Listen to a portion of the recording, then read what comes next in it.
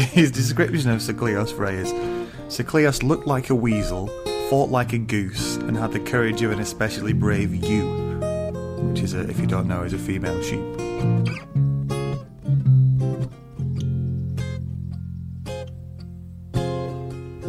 Robbie Riker wants to bring him in alive, obviously, because he's so valuable.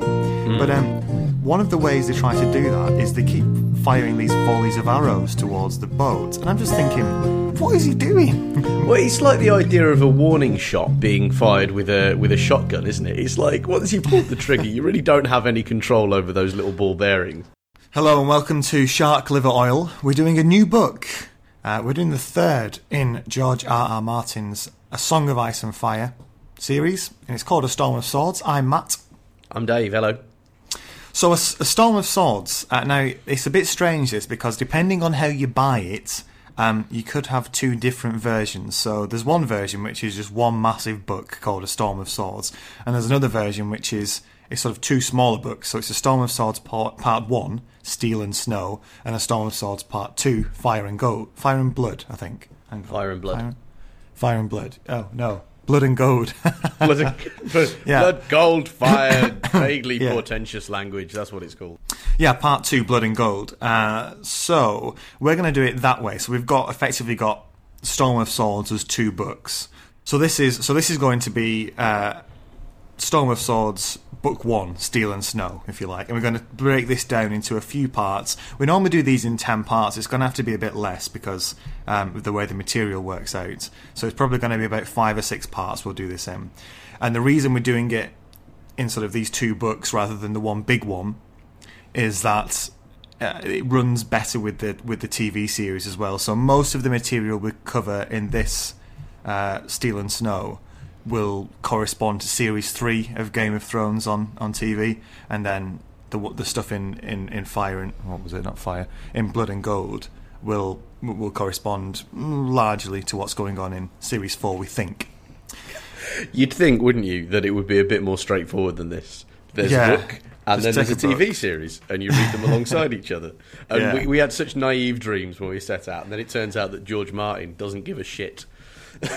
And it all gets cut up and moved around and stuff for the TV series. Yeah, well, the thing is that the first book pretty much the series follows the first book really closely, but then as the further you go, as we found through book 2, things really sort of started to branch off between the book and the series, and it only gets sort of worse from here on with that. So basically, if you're here for the book, you're in the right place. If you're here for the series, you've come to the wrong place. That's right. It's the world's worst Tyrion Lannister impression. It's the continued Tyrion Lannister impression that nobody's been calling for other than me. Apart from you. Dance, monkey, dance. That's what you want to do. So let's get into this book then. A Storm of Swords, Book 1, Steel and Snow. And this part we're going to read from obviously the very start up until page, if you've got the paperback, page 122, which is a chapter about Bran, which begins, "The ridge slanted slightly from the earth." So when you get to that part, that chapter, stop reading, because that's what we're reading to today. Okay? Okay. So, we're calling this part Valar Dolaris. Oh, are we? Yeah, which, if you remember, the last part we did of A Clash of Kings, the last book, was Valar Morghulis.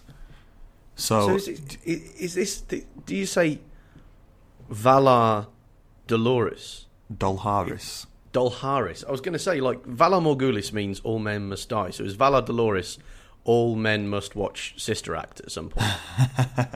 It isn't that. Could you hazard a guess as to something else? All men must weep. It's all men must serve. Oh, that's less dramatic than all men must die. It's that's all men must die, and all men must at some point get somebody else a cup of tea. Yes, yeah. The next time somebody asks you for a brew, just go, "Very well, Valar Dolaris," and then go and make it. and they'll think you're a freak, but but you'll smile inside. And if I'm in the room, I'll smile too. Excellent. Okay, let's get straight into it then. As with the first two books, we start off with pretty much a prologue from the point of view of a character that we haven't seen before, or at least we haven't been in this character's head before. It's that guy called Chet. Now, this bloke, he's serving on the Night's Watch, and if you remember, he used to be the steward for the Maester at Castle Black, and he was kind of ousted by Jon to get Sam a job, so he's been pissed off ever since because he's got a crap job looking after the dogs now. You wouldn't be happy, would you? You wouldn't. I mean, if there is such a thing as a cushy number when you're living in a frozen wasteland with a bunch of people who think that the height of manliness is to chop somebody's arm off, you'd be like, well, there are worse jobs than serving the wine. Yeah. And one of those jobs is cleaning out the dogs. Yeah. Now, as part of that, he's taken the dogs out with this big raiding party, which has gone, the ranging party, which has gone north of the Wall. So there's basically him and there's 300 other members of the Night's Watch, all sitting at the top of the Fist of the First Men. So they're waiting for this massive wildling army to arrive and effectively make a final stand, it seems. Chet and a couple of the others aren't particularly keen on throwing their lives away in this manner. And there's this plot to kill the old bear, Lord Mormont, so it's the Lord Commander, so the guy leading, and then run away. It's not really an all-out mutiny. It's more a fact of these guys want to run away and they know they'll get chased unless they kill Mormont and a few of the other captains. So that's the way they're trying to do it. What do you think of this plan? It's not amongst the most inspired pieces of military thinking in the world, is it? Like, you're stuck in the middle of nowhere in an environment that nobody, like even the hardest people in the entire history of your culture, have said is really fucking scary and I don't want to go there. And you're like, so there's a few people, not many but a few, who've been here before and who really know how to handle themselves. Yeah, I reckon I'll kill them. Yeah, that'll keep me safe. What? Fucking numpty. He's killing them just so they won't chase him down. So he's thinking he's more chance taking the chances trying to get back to the Wall than waiting here for this attack, which I think no one's going to survive. In terms of the actual wider thinking, it's just a bit of a cowardly move, isn't it? The actual plan seems quite tight. He's been very careful who he's selected. Everyone seems quite reliable. There's this guy called Small Paul who seems a bit simple. Wasn't there a DJ way back when called Tall Paul?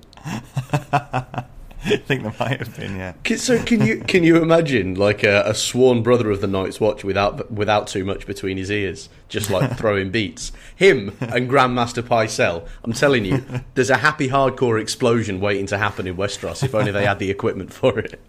Yeah. Well, the big joke about Small Paul, if you like, is that he's absolutely massive. It's a classic, isn't it? Yeah, was Tall Paul tiny? Was he like a little DJ? We never met, so I don't know. It could have been. Yeah. I mean, this was rave culture, though, wasn't it? So it could have been that somebody was just absolutely hammered and just sort of looked at him and thought that he looked like a really tall something else entirely and was like, oh, he's tall. He's sitting down. Yeah, he's tall. Anyway, give me a hug. Yeah. Now, this sort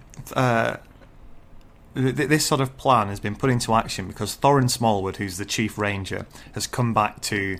has been sort of out and about scouting around, and he's returned and said that he's seen that there's this massive wildling army is on the march now and it's coming towards them, so they've got to decide what to do. And there are basically three things that the Lord Commander can do, and he hasn't decided which one yet.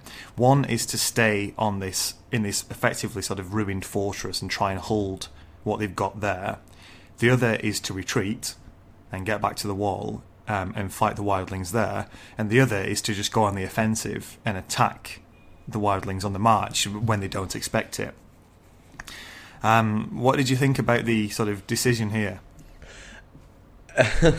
Well, you're sort of damned if you do, damned if you don't, aren't you? Because I mean, George Martin's been really smart here in that he hasn't really allowed us to see the extent of what the wildlings have got and what's going on. And there's been this muttering about them, are they trying to find some kind of weird magical super weapon buried under the ice? And how many of them are there? We don't know. And what's the plan? We don't know any of that. Just out there somewhere. And so you're really in the same position as Lord Mormont, and you're like, I haven't got a fucking clue what we should do. You know what I mean? Like, who can really say? You stay, and there's 300 of you again in a well-defended, if unfortunately named, position. Or you could go out ranging. You range, then you've lost all your strategy. You stay where you are, you're going to get overwhelmed anyway. Basically, they are all going to die. I can't see. Can you see any good decision to be made here? I mean, Thorin Small has been known as this hothead anyway, and he's obviously advocating taking the offensive. But there seems to be some kind of sort of wisdom in that, and the Lord Commander, I think, eventually decides that's what they're going to do the next day. And the thinking behind it is, it's a massive force of wildlings, but the strength is grouped together in various bits, and right along this line it's really ill-disciplined, and they're sort of very susceptible to a surprise attack. So at worst this sort of charge will this surprise attack from the Night's Watch will do some damage before everybody's wiped out, and at best they might even have a slim chance of sort of getting away as well. So I think that might be the sort of, because I think you're right with this as defendable as this sort of the Fist of the First Men is, it's probably going to be futile anyway because of the numbers.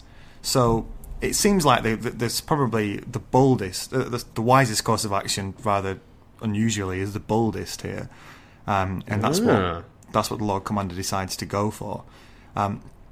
Before that happens, I mean, Chet and his guys are expecting to get away before that, so they think this is all moot. We're going to kill Mormont and get away before this all happens anyway. But it's all scuppered because it starts to snow, and that pretty much. I mean, Chet actually starts crying then because he realizes this ruins the whole plan. It's over. It means there'll be tracks in the fresh snow. So there'll be tracks in the snow as they try to get away. It'll be harder to put the plan into place. They won't be able to see where they're going, and it's just they've no chance now. They had a slim chance before. They've no chance of getting away. And he thinks the one thing he still can do is kill Sam, because he obviously has this massive grudge against him because he nicked his job. Yeah. And it's as he's advancing on Sam with his dagger drawn that these 3 horns are blown. And what they do, the Night's Watch, they blow one sort of blow on the horn to say Rangers are coming back, 2 to say there's a wildling attack, and 3 they very rarely do, and it's because something else is coming out of the dark. Gasp! And, that's what happened. And Chet actually just pisses himself in front of Sam when the 3rd horn blows. But it's like it is at that moment. It's told really well insofar as you do feel that, because like the first one blows and then Sam sort of asks, "Oh, is it Rangers coming back?" Then the second one blows and Chet's like, "Yeah, you're going to get a wildling axe in your head."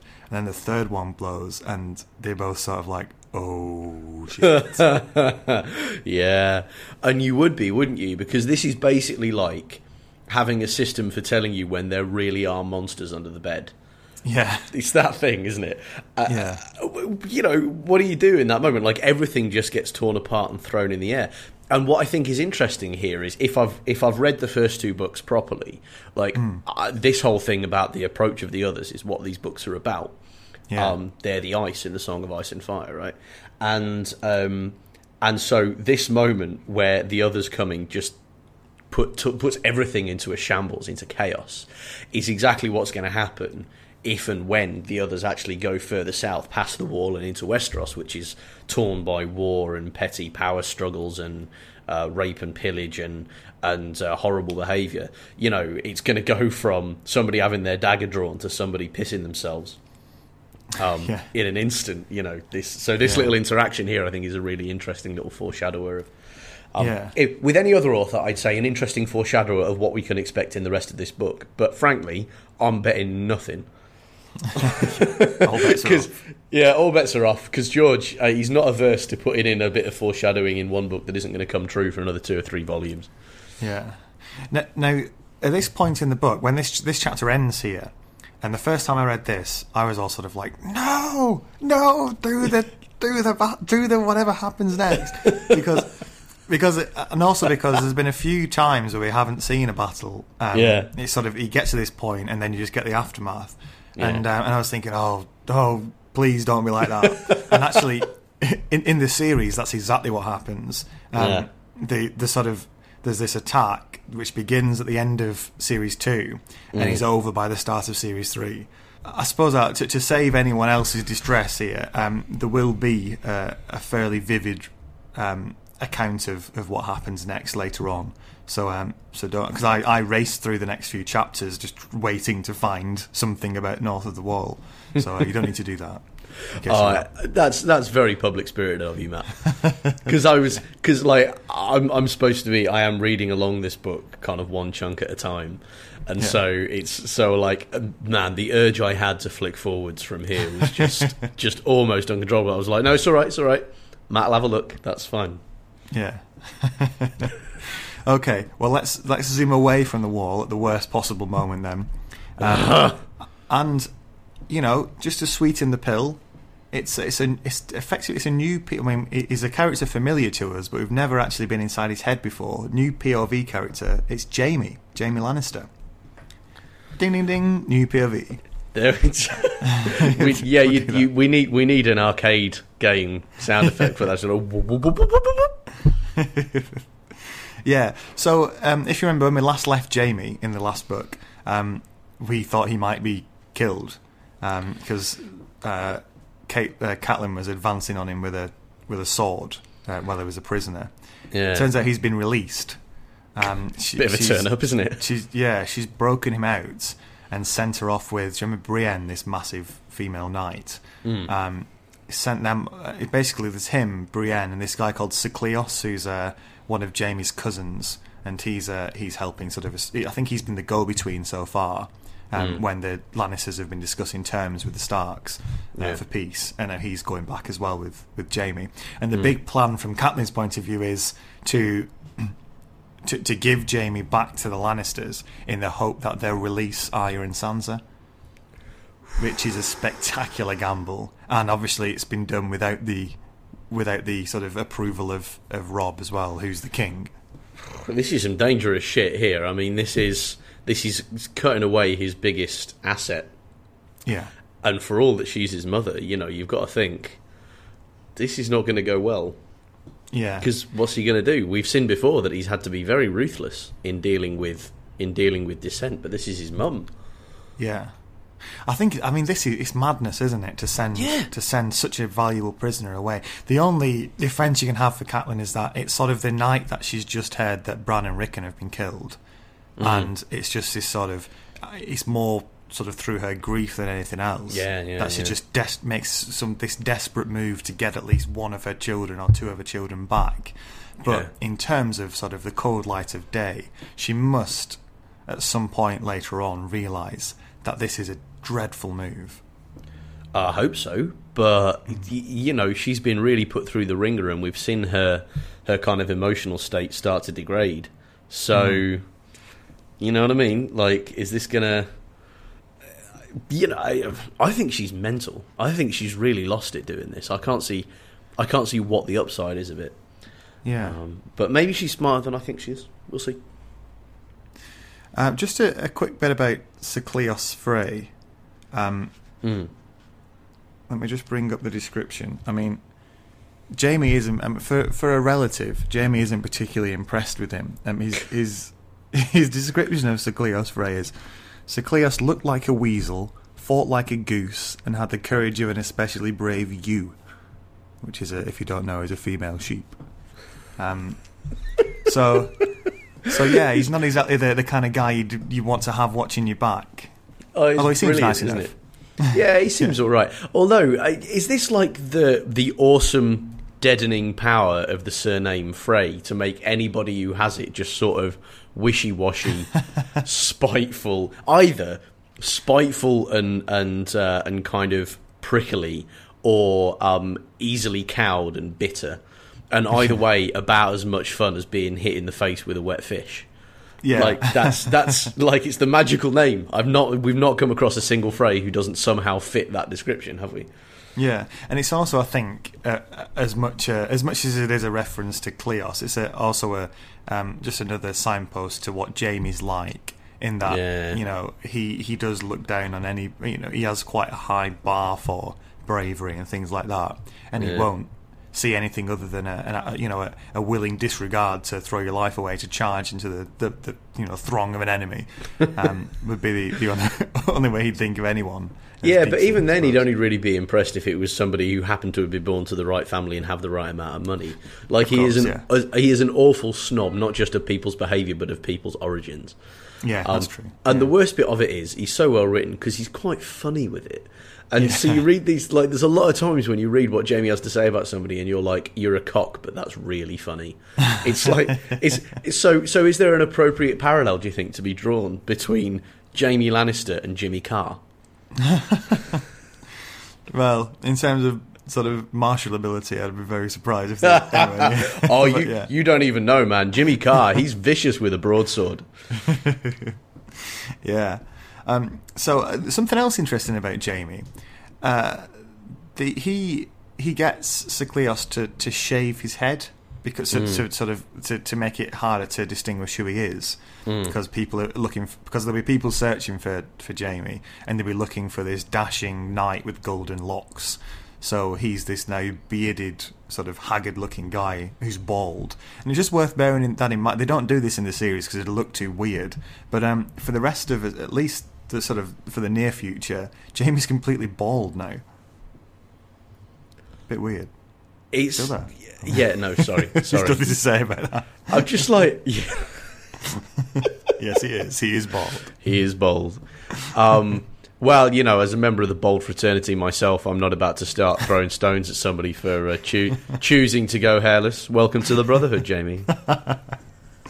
Okay, so they're Team Jaime with Brienne and Sir Kleos are sailing down the river now, on the way away from Riverrun, and they see these women who've been hanged, and they're sort of, the bodies are still twisting in the breeze, if you like. And it's because they lay with Lannisters. It's another example of how there are no particularly nice people in this war. The Starks and the Tully. I think this might be the Tullys who've done this. Are just as ruthless in places. Brienne decides to sort of detour to the land, to the sort of riverside, to cut these people down, to cut these bodies down, and Jaime really can't quite believe what he's seeing, because it just seems such a pointless exercise, especially when they're on the run and they're trying to get away. And I'd probably come down on his side with this. What about you? Yeah, no, I agree with that. Like, he's a knob, but I'm not about to argue with his tactical sense. Brienne also mentions that she was one of King Renly's Rainbow Guard. We get a feel for the fabulous Rainbow Guard. You mean the fabulous Rainbow? Well, that's why I was mentioning it, because Jaime laughs at it, because he thinks the very idea of the phrase Rainbow Guard is hilarious, and I think it's quite funny because that's pretty much the reaction we had, isn't it? I mean, they sounded like badasses, and I'm not certain I would have wanted to fight any of them. But there was just something so wonderful in being like, they need to be in different colours so they'll accessorise with me. Just the whole idea of like an interior designed fighting force. It's quite funny. Now, they're nearly caught because this guy called Robin Ryger, who's one of the sort of high-up people at Riverrun, has been sent after Jaime to bring him back. And he turns up in this really large ship, which is obviously going to outrun Brienne and Jaime. And you think that he's going to get caught. It's a bit weird because Robin Ryger wants to take Jaime alive. Jaime just sort of says, let's have a fight, single combat, but Jaime basically wants to make a stand and get killed here. He's not really afraid of death. Robin Ryger wants to bring him in alive, obviously, because he's so valuable. But one of the ways they try to do that is they keep firing these volleys of arrows towards the boat, and I'm just thinking, that's if one surefire way of killing your prize is going to be firing loads of arrows at him. Because a couple of arrows seem like almost go right past his head. Yeah. You're just thinking, what is he doing? Well, it's like the idea of a warning shot being fired with a shotgun, isn't it? It's like, once you pull the trigger, you really don't have any control over those little ball bearings. Yeah. Like, I mean, maybe everybody on board the ship is like a master archer, but I doubt it. Well, considering how bad that they are at actually hitting anything, if they're trying to wound somebody, they're not getting anywhere near anyone. Yeah. Yes, I mean, well, maybe he knows that. Maybe he's like, these lads are so bad, I know for certain the last thing they're going to do is hit where I'm telling him to hit. So, yeah, you go ahead, boys, you shoot him. Yeah. I just wonder what the reaction would have been at Riverrun if Robin Ryger turns up with a feathered Jaime Lannister who's got more arrows, or just one unlucky arrow is hitting him somewhere. In the eye, for example. That's all it takes, isn't it? Yeah. But anyway, in any event, he doesn't catch him because Brienne does this rather very cunning and very quick thinking plan. She gets out onto the riverside, climbs up a small sort of crevice, little sort of hill really, and then pushes a rock onto the pursuing ship, effectively sort of ruining it. Just almost. I think she almost sinks it. Yeah. And they get away, and Robin Ryger is going to have a long sort of. I think Jaime considers it's going to be a long, wet walk back to Riverrun. But I thought at this point, when Brienne did this really is now sort of crossing the line. She's attacked and killed a couple of members of the sort of Tully army as well. So there's going to be no sort of quarter given now when she's trying to get away with Jaime. Absolutely. I mean, if there even was going to be one before. Maybe that's true, yeah. But but either way, I find it really interesting because this kind of shows how, like, even though warfare seems to be shaped by all of these like massive grand alliances, and I'm with you and he's with you and I've got these bannermen and we're going to get this particular lord to come over to our side and all of that sort of thing. Actually, in the moment, it doesn't matter because, like, in terms of allegiances, she's employed by and sworn to Catelyn, who is a daughter of Riverrun, but here she is fighting Riverrun soldiers without a second thought, like just on the spur of the moment. Clearly, they've all got to die. And it's all about expedience, isn't it? It's all about who's standing between you and where you need to go, holding a sword. Yeah. And there's just such potential for chaos in the way that war is fought in this place. And you can't, it's not going to get any easier than this, is it? It's only going to get more complicated. Yeah, and the way the other thing about this, the very last bit I wanted to speak about was Brienne jumps back into the water and swims over to the boat, and Jaime thinks of sort of just whacking her with the oar to keep her out, and then he can get away. And in the end, he lets her back on the boat, and he's not really sure himself why he does it.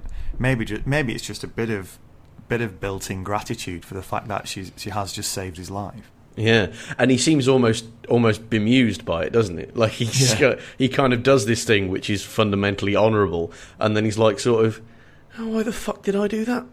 Like, you're an odd one, Lannister, and no mistake. Anyway, moving on. He has a very strange response to his own responses, which he seems to be like not terribly curious and not interested at all in doing the right thing, but occasionally he will do the right thing and be like, well, how about that? I'm not a total bastard. Anyway. Let's move on to Catelyn, the next chapter. Catelyn, unsurprisingly, is in the naughty corner. She's been confined to some fairly luxurious quarters. They're not really sure what to do with her, are they? Because they're these sort of people who they've seen her grow up from a little girl, and all their lives they've been looking after her, and she's still, the mother of the king. But she's just done something ridiculous and terrible from their strategic point of view. So they've got to do something. So they kind of just put it to one side and just waiting for Robb or Edmure to deal with it when they get back. So Catelyn spends a lot of time with her father, who's obviously he's still in this coma and he looks like he's dying. And he's raving about someone called Tansy or something called Tansy. And she's trying to work out what that is. And I think eventually we're supposed to be led to believe that it might be something to do with a pet name for Lysa. Do you know Catelyn's sister who's over in the Eyrie? And has got that weird little kid. and is mental.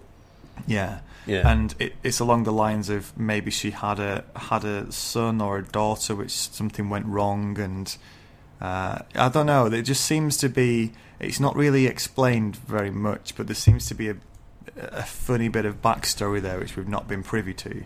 And I kind of wondered why we go in that direction, because we haven't seen Liza for a book and a half now, and while it's interesting to have a better sense of this Jon Arryn situation, because he died before the start of the first book, it's still like, why is this intriguing? But again, I'm just really happy to let it sit there and be a little nugget of story that will come to matter, because the Vale of Arryn has been like almost suspiciously silent in this war, hasn't it? Yeah. There he's quite wealthy and can clearly call quite a lot of bannermen and so on, but they just basically they've just drawn the curtain shut and put a sign on the door saying no one home. While this war's going on in the rest of the country, they're just sitting at the end of their valley going, nope, not us, no siree, no. Yeah, very strange. So hopefully that means they're going to get drawn back into it, because otherwise why bother with all this backstory? Yeah, I mean, the other thing is it could just be it's just fleshing out a bit of the world that we haven't seen, insofar as this relationship between Catelyn and Lysa and her father and Jon Arryn, and it just gives a bit more detail to what had happened there, and there might be some greater significance later on, or maybe it's just sitting there as just a bit of extra colour for the world. But either way, it's okay. I don't feel particularly bored going through it. Yeah. Edmure returns.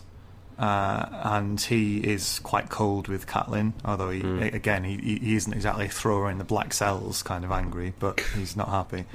Have we seen Edmure happy at any point? No, I suppose not. I mean, I'm sure he has a great time when he's off whoring, which he seems to do quite a lot. Yeah. And he was loving it when he won that battle at the Fords. He threw back the Lannisters. Oh yeah, so he was loving it. Yeah, and rightly so. I mean, that was a pretty badass moment for him. Yeah. He brings news this time that Stannis has lost that battle at King's Landing, which is obviously bad news for everybody. Everybody, yeah, especially the Starks. There's also this news that Catelyn hears a bit earlier on, it's before Edmure gets back, about Robb. He's continuing to take lands in the Lannister heartlands, if you like, and they've taken this place called the Crag, and but he's been wounded during the assault, so he sort of led the assault, and it seems has taken an arrow, and he's I don't think it's an arrow to the knee, but it's a. Do you get that? No. There's this thing. It's this. I think it's this gaming thing where have you ever played Skyrim? This is going off on a tangent. No, but you've made a reference now, and I must understand. I've played with Skyrim for about 5 minutes. So there's this fantasy game called Skyrim, which you sort of wander through this big fantasy world and speak to all these different characters. And one of there are these guards who obviously have like a lot of stock phrases which they say to you. And one of them is the guard says, "I used to be an adventurer like you, and then I took an arrow to the knee." And it's just become this sort of thing where everybody always says, "And then I took an arrow to the knee," and it's just turned into one of those long-running internet jokes. Excellent. Anyway, excellent. Yeah. All right, cool. So nobody's taken an arrow to the knee. No, thank God. No, but Rob's obviously been wounded, not seriously it seems, but he's recovering now. And it just shows that, he, for all his battles that he's won, he's not invincible, and he is vulnerable in the same way anybody else would be in a war, or I suppose to a lesser degree because he's got much more protection as the king. Okay, that's all I wanted to. Anything else you wanted to say on Catelyn? No, just to say, who the hell knows what's going to happen next? Yeah. I suppose that the next big thing will be when Robb actually finally returns and how he's going to deal with Catelyn. Yeah, he's been off for a while though, hasn't he? Yeah. Like we haven't seen Robb for half a book. Yeah, just running amok in Lannister lands, isn't he? Yeah, he's having the best gap year any young man ever had. Yeah. Next up is Arya. A pretty short chapter. Arya's on the run now from Harrenhal after she escaped with Gendry and Hot Pie. She's worried about someone called Steelshanks Walton chasing after her. He's sort of the captain of the guard. Another one of the Bolton sort of a classic Bolton guy, isn't he? I think his nickname's Steelshanks for the sort of greaves he has on, like the sort of armour he wears. Which is quite cool. Technical use of the word greaves there. I'm not certain I would have known how to just whack that out in casual conversation. I like it. Steelshanks, though. What a name. Steelshanks Walton. Doesn't that sound to you like the name of a terrifying PE teacher in a sort of 1950s school drama? Like kind of like Kess, the early years, surely has a PE teacher called Steelshanks Walton. Lost one of his legs in the war, but still teaches rugby like a bastard. Well, the funny thing is, I thought the reference point I got from it is I think one of the early kings, one of the medieval kings of England. I think it was Edward the First. Edward or Richard the First. I think Edward the First was nicknamed Longshanks. Oh, he was. Yeah, it was Edward the First, putting down the Scots. Yeah. And so I just gave me an extra impression of just utter ruthlessness when I heard that word. Yeah. But that's the only reference point I could get. But I think it's a badass name. But unfortunately, he's one of the Bolton men. And the last time we saw them doing anything, it was burning Winterfell to the ground. So you're like, oh no, he's a badass, and he's a Bolton. This is not going to go well. Yeah. Again, it's. I'm still not convinced about this. You know, we have a conflicting viewpoint on this. Fair enough. Got two Boltons. Yeah, but you've got the bastard of Bolton, and you've got Roose Bolton, and it was the bastard of Bolton who is just an unhinged psycho. Fair enough. I think regardless, we can agree that the Boltons have got a hard-won reputation for utter ruthlessness now. So you wouldn't think he's going to be treated particularly well if she's caught. Yeah. Now she's one. I mean, there's one little bit in this chapter. She's on her horse, sort of riding along, and she goes past these hanged villages, just villages hanging from trees, and it's like, I think it's an apple tree, and there's all these rotten apples around it as well. And she barely sort of looks at the villages and sort of plucks one of these rotten apples from the tree and eats it, worms and all. And I just thought it was a really strong image of just how kind of damaged she is now, but also how just there's sort of one part damaged, but it's also utterly resilient to this kind of thing now. And she barely sees this kind of stuff anymore. Yeah, and mind you, age 9 still. Yeah. I become more and more nervous about Arya because I really like the character of Arya, but it is like, how Bride of Chucky is this going to go? You know, because she started slitting people's throats and muttering weird languages at them when she does it, and now she's reaching around hanging corpses. Excuse me, thank you very much. Take an apple, pluck it down. There we go. Rest in peace. Without a second thought. Oh, it's frightening, and I kind of don't want it to go that way. Yeah, they're trying to get to Riverrun, and they're not exactly moving particularly quickly because it's 3 kids.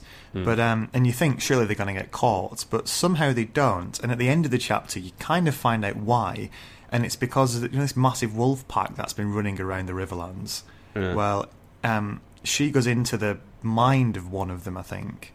So it gives you the impression. Did you not get this bit at the end? I did get that bit at all. Fuck. I need to read more carefully. Because I've been on the lookout for that stuff ever since John had his dream where he was kind of in a wolf as well. I was like, oh shit, all the Stark kids can do this. Wicked. Well, that's what I think, because he has this dream where she's running around as a wolf, and she hunts this group of men, and her and her pack fall on them and kill them. And I think this is really happening. I think it's a similar thing to Bran and Jon, and that it's her lost wolf which has been running amok in the Riverlands and is basically taken out this search party that's gone after Arya. So that's why they've got away, because the pursuing group has been killed by these wolves. And it's interesting, there's one in this group, there's one sort of fighter which stands his ground, and it's this guy with a long curved sword and bells in his hair, and it just seems like it's one of the Dothraki which has come over, so it must be like one guy who's somehow ended up in Westeros and he's attached himself to this group. I just thought that was quite interesting. It's a nice little connection with something which a group of people that have been half a world away, and we've not really had any connection between the two before. I'm a massive fan of anything like that. I really am. The more links there are between all this stuff that happens on the other side of the world and Westeros, the better for me, because clearly the plot's not going to go anywhere until they're all in the same place. Yeah.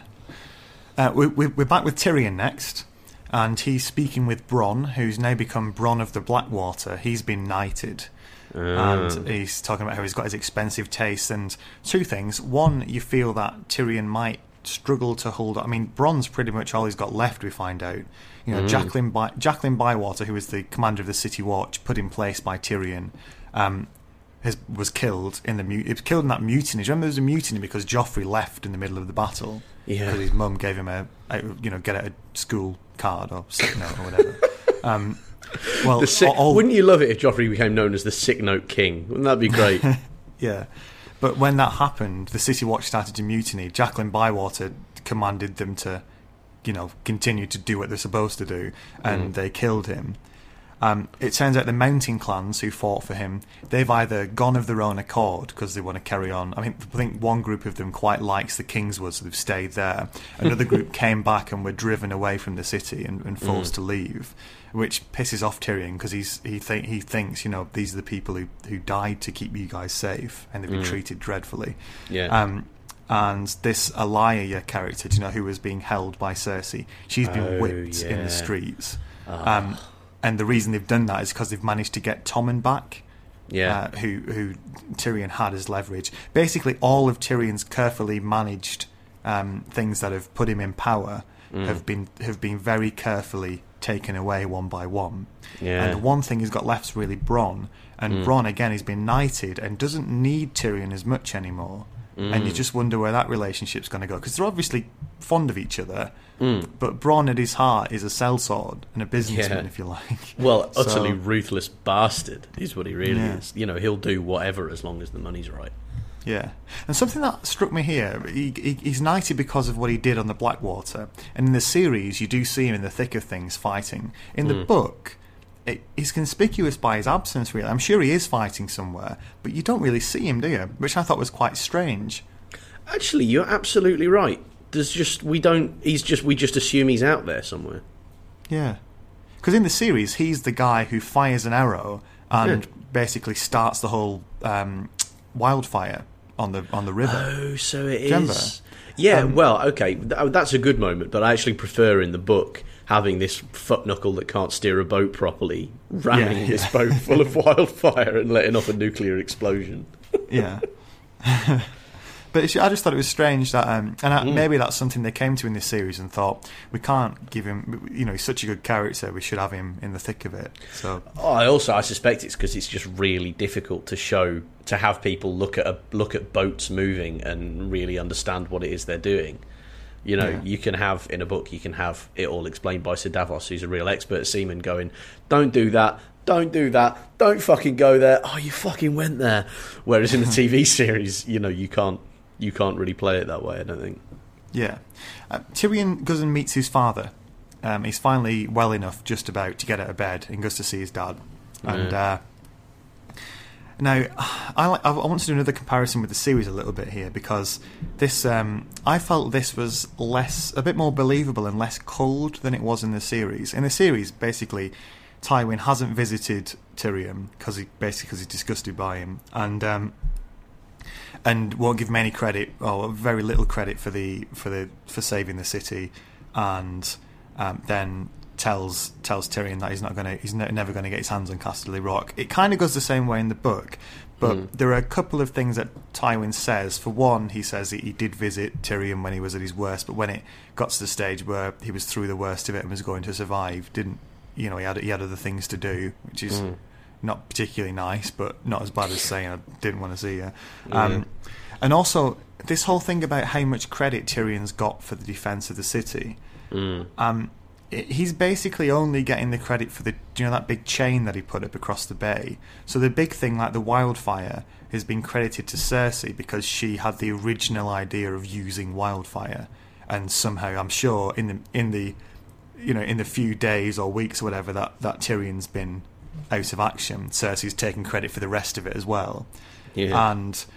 And everybody's saying that the big thing that changed the battle was Tywin's arrival, and that's kind of easier to see in the books, because even though there's the big wildfire stuff and the ships all go down for Stannis, he's still going to win the battle until Tywin turns up, isn't he?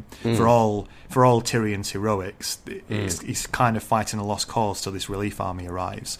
Yeah. So I just thought that in the series it seemed that Tyrion had almost single-handedly saved the city and then was cast aside, and in the book it was just a bit more complicated. Yeah, that's very true. And as always, complicated is better, I think, in books like this. Makes it more realistic, and I liked it a lot. But that didn't mean I wasn't infuriated with it, because you've seen Tyrion come from nowhere with the support of nobody, nothing but money, and his father's grudging acceptance that he's a legitimate Lannister. That's all he's ever had in the world. Yeah. And really make something out of it. And right now he is exactly where he was at the start of the last book, or actually worse off, because he's not the Hand of the King. At the start of the last book, you saw him have this conversation with Janos Slynt, and it was great, because from there you just saw him build this massive power base, and you were like, yeah, go on, son, go on, have it, and all that satisfaction over a whole book, it's just drained away, and he's worse off than he was when he started. Yeah. And this whole thing about Tyrion asks for Casterly Rock, because he basically says Jaime gave up his claim to our seat, which is the Lannisters, the Lannisters' capital, if you like, Casterly Rock, when he became a member of the Kingsguard. So I should get it after you. And Tywin is furious at the very idea, because of this view he has. One, because his son's a dwarf, and two, because of the view he has of Tyrion. And how fond he is of whores, and Tywin. I don't know if we've had this backstory yet, but there's a backstory with Tywin about what happened with his father, which has made him, the one thing he hates more than anything else is prostitution. Bizarrely, yeah. Of all the places to take your moral stand, and it's not a terribly moral stand, is it? It's the same sort of moral stand that says, "I hate murder, so I'm going to kill people." He hates prostitution, so he's going to have them killed. Yeah. Or whipped. It turns out he was behind the Elia whipping as well. Of course he was. Yet another Lannister home run. Next up is Davos. Very short chapter. The biggest thing about this is Davos is still alive. I assumed he was gone when his ship blew up on the Blackwater. Absolutely. There's a lot of resurrecting in this book, isn't there? Because we thought Jaime was dead. Yeah. We thought Tyrion was dead for a time, but he kind of came back at the very end of Clash of Kings. And we thought Davos was dead, and he's back. He's basically clinging to this little rock of an island just off the bay of the Blackwater, and thinking of the scale of his loss. 4 of his sons have been killed in this attack, and he basically wants to die. He's waiting to die. And he's having this sort of fever dreams, and he appears to be spoken to by the 7 gods. He still worships the 7 gods, and they almost whisper in his ear, "You burned us," referring to what happened on Dragonstone. Yeah. And he comes with during this time, he comes round to decide that he does have a mission still, and this is to make amends for what he did, or for what he allowed to happen. And he wants to assassinate the Red Woman, Melisandre. Well, you have to say you're alongside him in that aim, aren't you? Well, yeah, and he gets rescued by a ship eventually, and he's just kind of lucky, isn't he, that it's a Stannis ship and not a King's Landing ship. Yeah. There's that great moment, isn't there, where he's like, they're like, "Whose man are you?" And he goes, "Oh, fuck it, Stannis," and he's almost cringing, and then they're like, "Good." Long pause. Yeah, so are we. Yeah, because it's like, at first they just say, "Whose man are you?" and he just goes, "I serve the king." I thought good answer. But then they say, "Which king?" and he goes, "Shit." Yeah, that's a Baldric level cunning plan, isn't it? It's like, "I have a cunning plan. I serve the king. I'm not going to tell you which one, though. You go first." Yeah, I'd love it if it had gone, "Same one as you. Same one as you. Yeah. Same one as you, obviously. the only legitimate king, of course. I'll try to do that kind of thing that psychics do, where he goes, "I'm getting the word just and just try to read it." Oh, that's magnificent. King.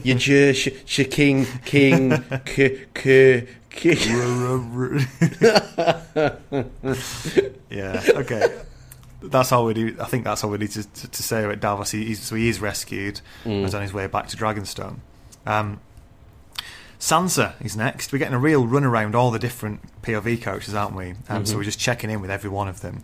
She meets the Tyrells. So the Tyrells are this family that are really rising high now after being the main part of the relief force which saved the city of King's Landing.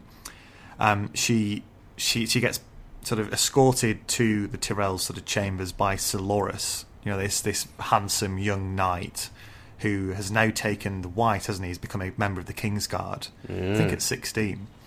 And Sansa, obviously, there's this subtext that Loras and Renly were gay and gay lovers, and we get another little sort of signpost for that here, where Sansa mentions Robar Royce, who was killed. Basically, Loras killed this guy, Robar Royce, in sort of his anger and his grief when Renly died. And it immediately makes Loras really distant when Sansa brings this up. And it's kind of from Sansa imagines it's because she's bringing up this death of Robar Royce, who was a good, one of his friends. And the way you can read it with sort of what Loras says, I think it's more about his memories of Renly and what happened, isn't it? Yeah. He's clearly grieving, and it's quite touching, really. Like, for such a young guy to have been so in love, he's quite, it's quite striking. I tell you what made me think, though, right? I hadn't realised, or maybe I just hadn't put two and two together. Loras is not the oldest Tyrell son, is he, by a long stretch? No, and this is different to the series. In the series, he's the only son. And that's used as a bargaining chip. So you've got three sons for the Tyrells. You've got Mace Tyrell, who's the Lord, and then he's got three sons. So there's, I think, Sir Garland, who's the eldest, and then you've got Sir Willis, who's the Oh no! Sir Willis is the eldest, and he's the guy he's been left at Highgarden back home because he's not got the use of his legs anymore. I think he lost one, or he was injured really badly in a tournament. So there's him. Then there's Sir Garland, who's the second oldest, this big, strong, gallant knight, and then there's Sir Loras, who's the youngest. Sorry, go on. All of which makes me think, in the TV series, it made a lot of sense that Renly's main power base came from Loras because he was sleeping with Loras, and Loras has pull over House Tyrell and just says, right, all of our soldiers are going here. I wonder why the Tyrells in the book did this, because surely there's more mileage in getting alongside the Lannisters much earlier on than you did. Yeah, it's a good point.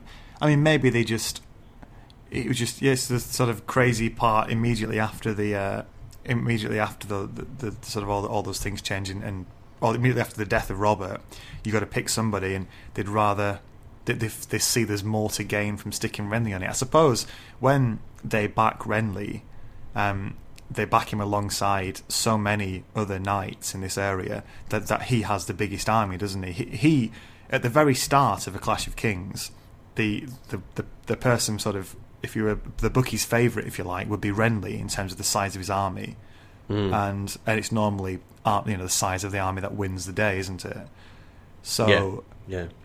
But it's interesting. You're probably right insofar as if the Tyrells had gone to the side of the Lannisters would have had the biggest army. So they were almost the kingmakers, weren't they? And for whatever reason, maybe because they have more influence over Renly, they chose Renly. Yeah. Very true. Very true. So we're introduced to the mother of the Lord of Mace Tyrell, Lord of Highgarden, the Queen of Thorns, What a winner this woman is. Yeah, I mean, she's one of these great old people who just says what she thinks and doesn't care. It's great to have someone like that in this sort of context where the book's all about people being very careful what they say all the time. Yeah. Every word can mean something. And the Queen of Thorns just doesn't give a shit. She just says what she likes. Oh, she's so great. She's the Terry Pratchett used the phrase once in one of his books, a type 1 feisty old lady who's been around for long enough not to give two shits what anybody thinks of her or what she says, and actually takes a great deal of joy in like cutting through everybody's pretense. Yeah. I just think it's absolutely fantastic. I flipping loved it. And in the TV series, it's Diana Rigg, isn't it? Grand old lady of British TV, and she must just have an absolute ball playing this character. Yeah, and the thing is, there are two ways this goes when you have an old person who just says what they think and damn everybody else. And one is that they're sort of the embarrassing older person who no one really listens to, and they just sort of try and push off to one side. Or you have someone like the Queen of Thorns, where she does say what she thinks all the time, but she's also so sharp and shrewd and canny that everybody listens to it. And you do come across these people in real life where they, a lot older than you, and then they sort of they're very harsh with it almost, or just sort of you immediately feel the need to impress them, and they almost sit back and say, impress me, and they carry that kind of gravity, don't they? And she's a really, really great example of one of those kind of characters. Yeah, very much, very, very much she's like that. One of those rare characters who manages to sort of get more magnificent in old age, if you like. And she sort of challenges Sansa to impress her. I'm not sure Sansa does quite manage to. She at one point comes out and says that the rumour is that you're quite slow-witted. Sansa just doesn't know what to say to it. And you'd have loved it, wouldn't you? If she's like, the rumour is you're quite slow-witted. Sansa does not know what to say. The Queen of Thorns allowed a silence to grow and then went, Moving on. There's a great bit in this series where she's talking to Varys and the Queen of Thorns, and Varys says, "You're taking a lot of interest in Sansa," and the Queen of Thorns says, "Oh, she's an interesting girl," and Varys says, "Is she?" And the Queen of Thorns says, "No, not really." Oh, and that exchange is great as well, isn't it? Because it's the two cattiest characters in the entire TV series being extremely catty together. Is she? No. What she does get out of Sansa is the truth about Joffrey. She basically has got Sansa down here to find out what Joffrey's really like, to effectively warn Marjorie. Marjorie's here as well, who's the girl who's going to be marrying Joffrey. In order to speak quietly without anybody overhearing, she gets the jester Butterbumps to just sing a really loud song. What a song it is as well. Is it The Bear and the Maiden Fair, isn't it? The Bear and the Maiden Fair. Oh man, it just for some reason it really made me laugh. Just the fact that it was all rendered in all capital letters with exclamation marks, and it just keeps repeating, "The bear, the bear." Yeah. I'm exactly the sort of audience that a medieval jester would have wanted for his subpar witticisms. Just repeat "a bear," I'll be happy. And there's the other thing that she uses this song as cover for is to tell Sansa that there's this marriage on the cards. She's going to send Sansa off to Highgarden to marry this Sir Willis guy, who's the heir to Highgarden. And this is a great way out for Sansa, isn't it? She gets away from King's Landing and she gets to marry. She gets to sort of live that kind of dream, I suppose, which she always wanted. Yeah. Possible good news for Sansa. We shall see. We shall. Okay, it's time to go to Jon then, because we've not heard from him yet. He's obviously part of the Wildling group now, effectively a captive, although he's tried to change sides because he's now going to be a spy. They're going towards. They get back to the main camp, and the camp's pretty disorganised. The Wildling camp, and Jon thinks. I mean, we talked about this when we were in the prologue.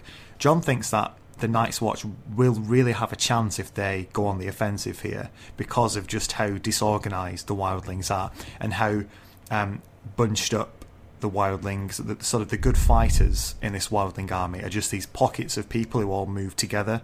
So there's large sort of, I don't know, groups of people who would just bend and fall straight away under an attack. But I suppose that's what you've got to do, isn't it? Because you're not moving an army as much as you're moving a civilization.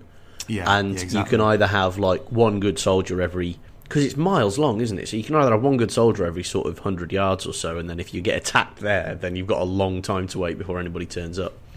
Or you can have your sort of platoons of capable soldiers. But either way, it's fucking risky. Yeah. Well, it's just the only thing they can do, isn't it? I suppose the only reason all these people have come together is because Mance Rayder has said, "Look, the others are coming back. We've got to get out of the north if we're going to survive." Yeah. So it's almost in the same way the Night's Watch have sort of made a desperate move to get out beyond the wall and find out what's going on.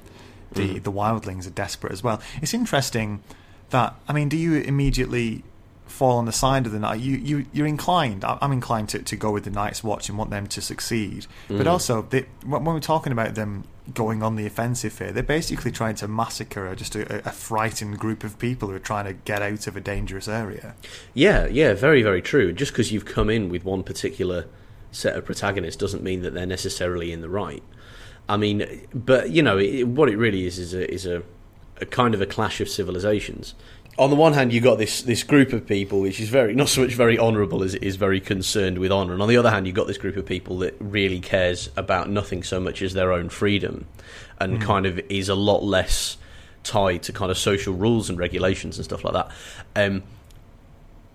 You know, if you put those two things to me, I'd struggle to tell you which one of them was fundamentally worse. You know, freedom or honour. Yeah.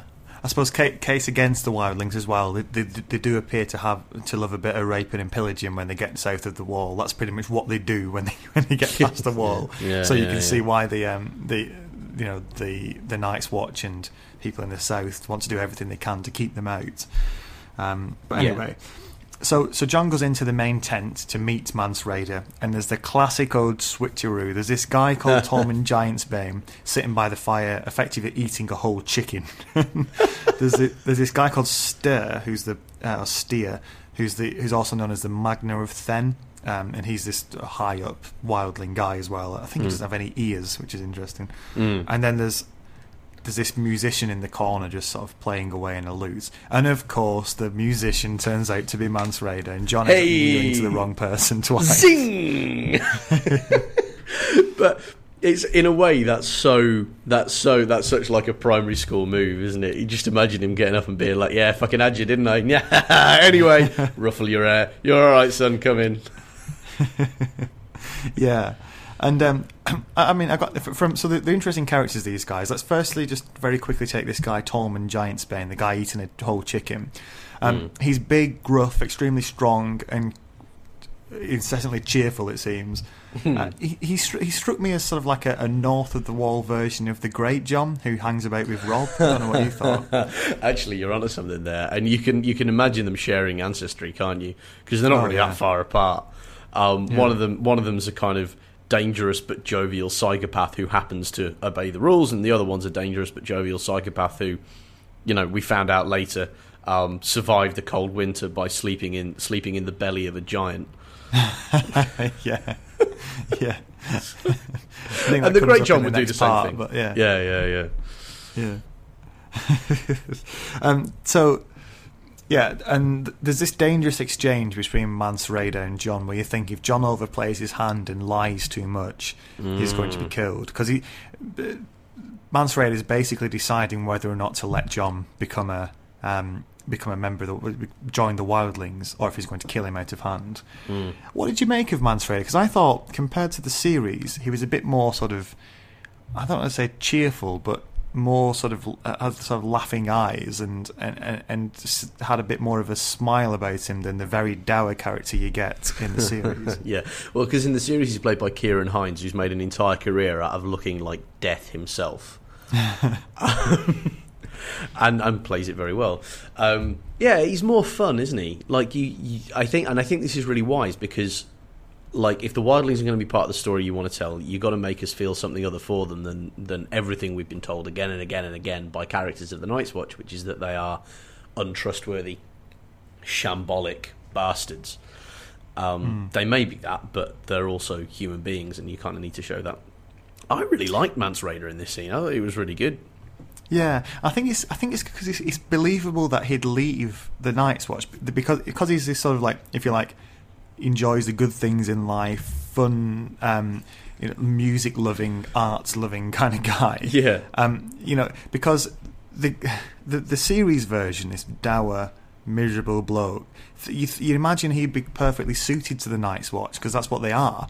And I like the fact that Mance Rayder's character here sort of clashes with the very idea of the Night's Watch. And we find out the reason he left was because he got really badly wounded on a ranging expedition and then was tended to by this wildling woman who sort of repaired his cloak and sewed some sort of expensive red fabric into it as a sort of sign of affection. And when he got back to the Castle Black, or to wherever it was, I think it might have been the Shadow Tower, whatever, he was reprimanded for having this cloak which had something else other than black in it, and he basically got a bollocking and sent back to the wall. And he just thought, you know what, fuck it, life's too short for this, and I'd rather actually have a bit of freedom. So he ran away. And then there are these great little stories of daring which he had. So he's seen Jon twice before. Once when he came down as a member of the Night's Watch to visit Winterfell when Jon was only a little boy. And once again do you remember when King Robert came up to get Ned at the very start of the first book? Yeah. So Mance Rayder was there as a musician. He disguised himself as a musician and went down to have a look at this king. Isn't that brilliant? It is, yeah, and it just shows the ingenuity of some members beyond the wall, I suppose, as well. Yeah, and more than that, he climbs over a wall, which is a 700-foot wall of ice, just to go and have a bit of a shufty. Like, you can see why he's brought together all of these disparate warring tribes, because they're all like, I'm hardcore. I kill giants and sleep in their stomachs to keep off the cold of the worst type of winter, and I wrestle direwolves quicker than you can blink, but he's fucking something else. I'm following him. Yeah, he's fantastic. It really is. Really interesting. The bit that the reason Jon manages to get accepted by Mance Rayder is Mance Rayder basically says, "Why do you want to join us? Why would you give up the Night's Watch? This is why I joined. This is why I left the Night's Watch. Why did you? And you need to convince me." And Jon's excuse or reason for running is that he says when he was, he doesn't like the formalities in the South where just because he was a bastard, he had to sit at tables below his relatives and things like that. And I mean, and he's believed. And when I read this the first time, I thought it's a bit of a stretch. I'm not sure Mance Rayder would have believed that. I mean, I was surprised that Mance Rayder believed that. In the series, I think it's stronger because the reason Jon gives is that he saw Craster giving that baby up to whatever was in the forest, and he saw the Lord Commander be okay with it, and that was what drove him away. And he wants to be on the side that fights for the living, and I thought that was much stronger and more believable. But anyway, either way, he's managed to get on board, hasn't he? Yeah, and you're happy about that because obviously otherwise the plot wouldn't go anywhere. But I agree with you completely. In the TV series, it's much stronger. Just that line, "I'm here to fight for the people who are on the side of the living." Great. Although it wouldn't make a lot of sense just at the moment because is Jon kind of conscious of the others? I'm not sure. Yeah, I think you're right. I think that would be a hole for the book, wouldn't it? Yeah, it might be still a little bit sort of like, to him, they're just a rumour. Whereas in the TV series, by this point, he's well aware that these things are moving around the forest. Yeah. So we're back with Daenerys next. Final bit for today. And she's on a ship because obviously she got these ships from Arston Whitebeard and Strong Belwas when they turned up. So she's off to sort of take back. You think, oh, she's finally might be on the way to Westeros, Her dragons are growing up. They're sort of flying about, and you get the sense that they're a bit bigger now. There's this obviously mutual dislike between Ser Jorah, her old advisor, and Arstan Whitebeard, who's this sort of new guy in town who's trying to help her as well. And you can see there's real tension between those two. We've mentioned it before, haven't we? Yeah. There's always these little digs going back and forth as well. I mean, there's one bit here where Whitebeard's talking about what makes men good at fighting because they decide how to get an army, and he says it could be something as much as a lady's favour, which gets a man going. And he kind of pointedly looks at Ser Jorah when he says it, because that's really a big part of Jorah's past. Yeah. When he sort of Jorah won this tournament because of this woman who eventually married. And Jorah immediately realises what he's getting at, and this dislike increases. Yeah, well, with good reason, I think. For all that Jorah is over prickly a lot of the time, like, yeah, just like somebody pulling off that kind of thing. Like, it's kind of Mean Girls level of burn, isn't it? It's like the guy who says it should just kind of go up in his face afterwards and kind of go, kind of click his fingers, move his head side to side. You know, like, it's that sort of level of bullshit. And I think, to be honest with you, I think if I was Ser Jorah, I'd be pissed. Yeah, and also exactly. That was just what I was going to say. Also, there's an element of who the hell are you to sort of stride in here. You get the feeling that he does really speak beyond his station. This guy, Whitebeard, from considering he's come from nowhere, and he seems to almost look down on Ser Jorah at times. And you just think, you know, he seems to have quite a big opinion of yourself. But anyway. We have this last part in Daenerys' cabin, in her private cabin, and Ser Jorah comes in to sort of try and convince her, and eventually succeeds, convincing her to go to Astapor, this big slaving city, to buy herself an army of slaves called Unsullied. And he tells this story about how their discipline and how they managed to see off a massive group of Dothraki or Khalasar in the past, and that they're really, really powerful. And it's sort of laced with this sort of sexual tension as well, because Ser Jorah is obviously, there's this moment where this Daenerys is sort of, I think she's almost naked, or she's just got this blanket on her, and it falls from one of her shoulders, and she sort of it falls from her shoulders, and she hurriedly covers it again. And then the next thing is she speaks to Ser Jorah, and the next thing Ser Jorah does is described as doing is he lifts his eyes from her shoulder, and he just I love the way that was told. It's really deft, isn't it? Yeah. And it ends with she sort of turns away, really excited about going to sort of come to an agreement to go and get this army. Yeah. And as she turns back, he's sort of next to her, and he kisses her. She's like takes her in his arms and kisses her, and it's like, whoa. Yeah, it's like, whoa, homie, buy a girl a drink. And it's sort of, it's like, it's one of those things that, you're just not sure. I don't think anyone's sure in this moment, Daenerys or Jorah or whatever, what it is. Is it really suddenly romantic? Is it terrible? Odd. It's just weird, isn't it? And it ends so suddenly that we're left thinking, God, what does that mean? Yeah. And it's weird. I mean, and I think the TV series actually does this a lot better. Kind of, again, the book brings out all of this tension and makes it much more explicit, whereas in the TV series it's just kind of implicit. He really fancies her. He's not going to say anything about it. In the TV series, crucially, we don't have this sense of like great heartbreak in Ser Jorah's past. So he's a much less complicated character, Ser Jorah, in the TV series. He doesn't have this whole thing about this beautiful woman that he gave up everything to be with, who then he wasn't with, and he's had this awful situation, and then he sees her in Daenerys. In the TV series, he's just this sort of like buff knight going, Khaleesi, the lambman of the Lazarene. And who could resist that? Exactly, and that sort of chocolate and cigars tone of voice is as close as it gets to open propositioning. But in the book, he's fucking, whenever it was at the start of the last book, he was like kind of, I like you, and then right here he's just going in for the kiss.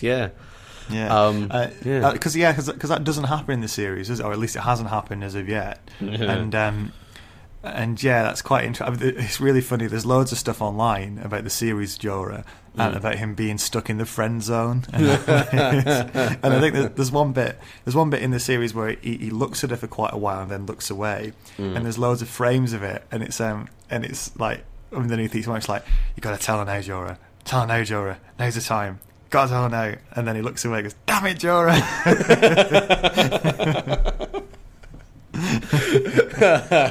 It's absolute gift bait, isn't it? Yeah, it is. But yeah, it's an interesting dynamic between those two. And as far as we've seen, Daenerys doesn't seem to be that way inclined. She doesn't seem to return that sort of affection. But you never know. She seems quite confused whenever this kind of thing comes up, so it leaves it on a bit of a cliff edge here, doesn't it? Yeah, it does. And I'm not expecting us to get down off of that cliff edge anytime soon, to be honest. Yeah, so that brings us to the end of the first part of our Storm of Swords Book 1, Steel and Snow.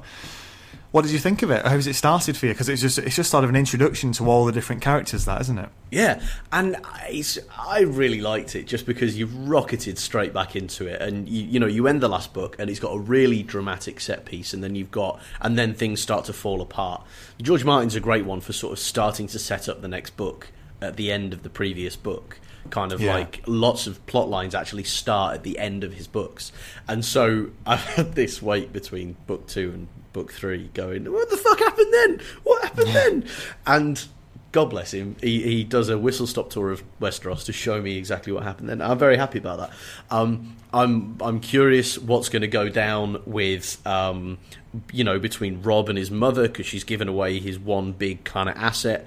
You've got Daenerys and Ser Jorah. What the fuck's going to happen there? Is Arya ever going to do anything other than wander around the place looking frightened? Stay tuned. It's all great setup stuff, and I'm really looking forward to it. And what's going to happen in the north with the Night's Watch? Fuck me, yeah.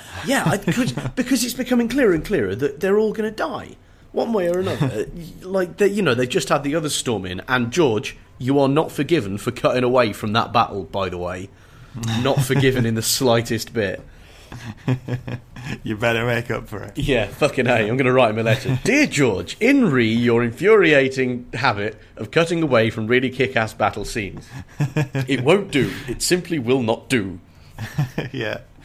Okay, so as ever, if you have any thoughts on this book so far, Storm of Swords, or on the podcast as a whole, you can get them into sharkliveroilpodcast@gmail.com. That's sharkliveroilpodcast@gmail.com. You can also find us on Twitter. We are at sharkliveroil. And other than that, I think it's just time to wrap things up. Oh, I've got to say where we're going to read to for next week. That's the big thing, isn't it? Hold on.